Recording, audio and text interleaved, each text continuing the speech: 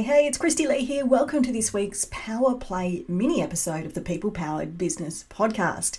Now, in our Power Play mini episodes, each week we focus on the mental game of being a boss. So each week I'll share with you a tip, an insight, piece of advice, or a strategy that's really going to help you level up your leadership game and be the best boss you can be in your business.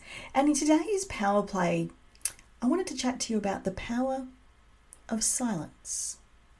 Silence can be bliss, can't it? But when we are having a meeting with a staff member, especially one that involves a difficult conversation, silence can feel like torture.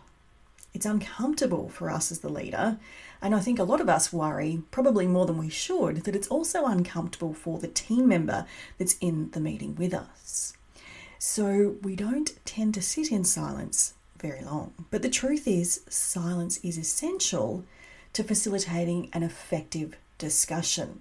And when we don't allow space for silence, we're almost certainly actually sabotaging the success of the conversation. When we become uncomfortable in the silence, and I know I have been here before, I am definitely guilty of being uncomfortable in silence, especially during difficult conversations, a few things tend to happen. The first is we can over-explain. I was an over-explainer. I'm a recovering over-explainer.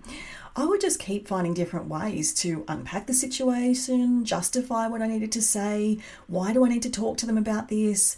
And I'd kind of come at the actual issue from all different angles. And I thought if I kept explaining it more and more and more, that surely the message would get clearer. And that's not the case. The other thing that some people tend to do is create a compliment sandwich. Now, you would have heard of that before. It's when we sandwich the real message in between two compliments, kind of sneak it through. And I think we think that if we start the meeting on a positive note, things will be easier. Well, they will be because the person won't have any clue what's coming. Then we get to the real issue. And then because we don't like silence, we very, very quickly jump into another compliment.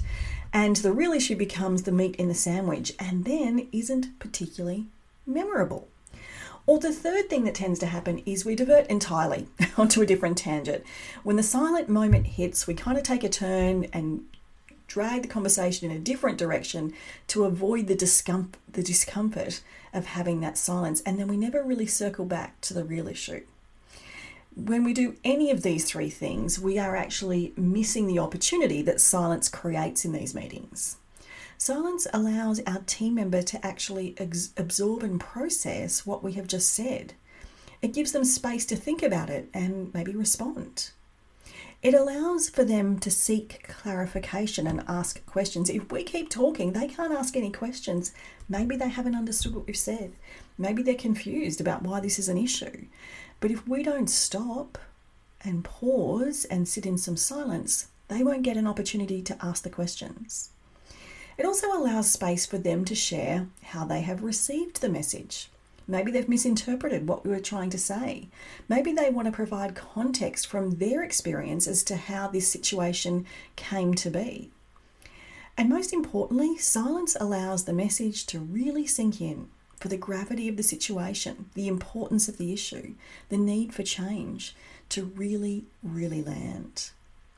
If allowing space for silence is challenging and uncomfortable for you as a leader, it's totally normal, and I completely get it. I've been there. But think of it this way. Would you rather to sit in a moment of uncomfortable silence or sit through the discomfort of needing to have this discussion again next week? And I think I know the answer to the question for all of you. So lean in to the power of sitting in a little silence the next time you need to have a difficult discussion and see where it takes you. That's it for this week's Power Play. Thanks for joining me, and I'll be back again next week with a brand new mini episode.